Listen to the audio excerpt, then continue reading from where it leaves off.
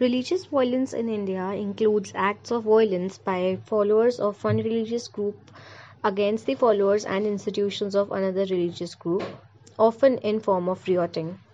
Religious violence in India has generally involved Hindus and Muslims.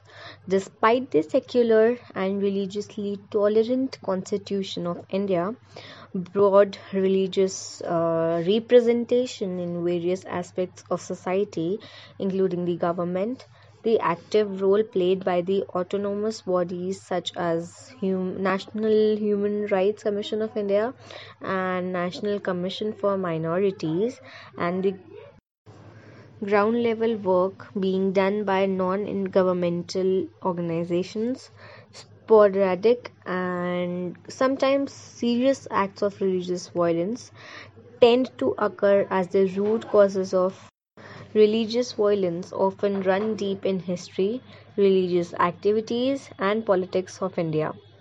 Along with domestic organizations, international human rights organizations such as Amnesty International and Human Rights Watch publish reports on acts of religious violence in India.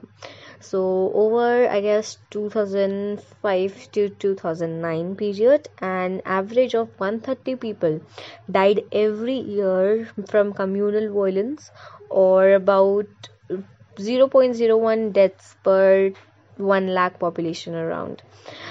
The state of Maharashtra reported the highest total number of religious violence related fatalities over the 5-year period, while Madhya Pradesh experienced the highest fatality rate per year per 1 lakh population between 2005 to 2009. Over 2012, a total of 97 people died across India from various riots related to religious violence.